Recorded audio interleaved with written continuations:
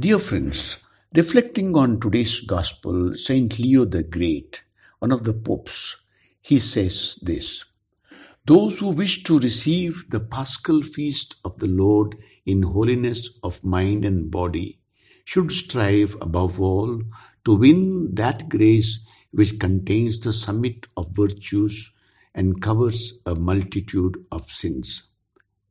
Thus we shall return to those who have offended us what the goodness of God has granted us. May insults be cast into oblivion, wrongs ignore torture from now on, and all offences be set free from fear of reprisal. If someone should detain such prisoners, may he fully understand that he himself is a sinner, and so as to receive forgiveness, let him rejoice that he has found someone to forgive.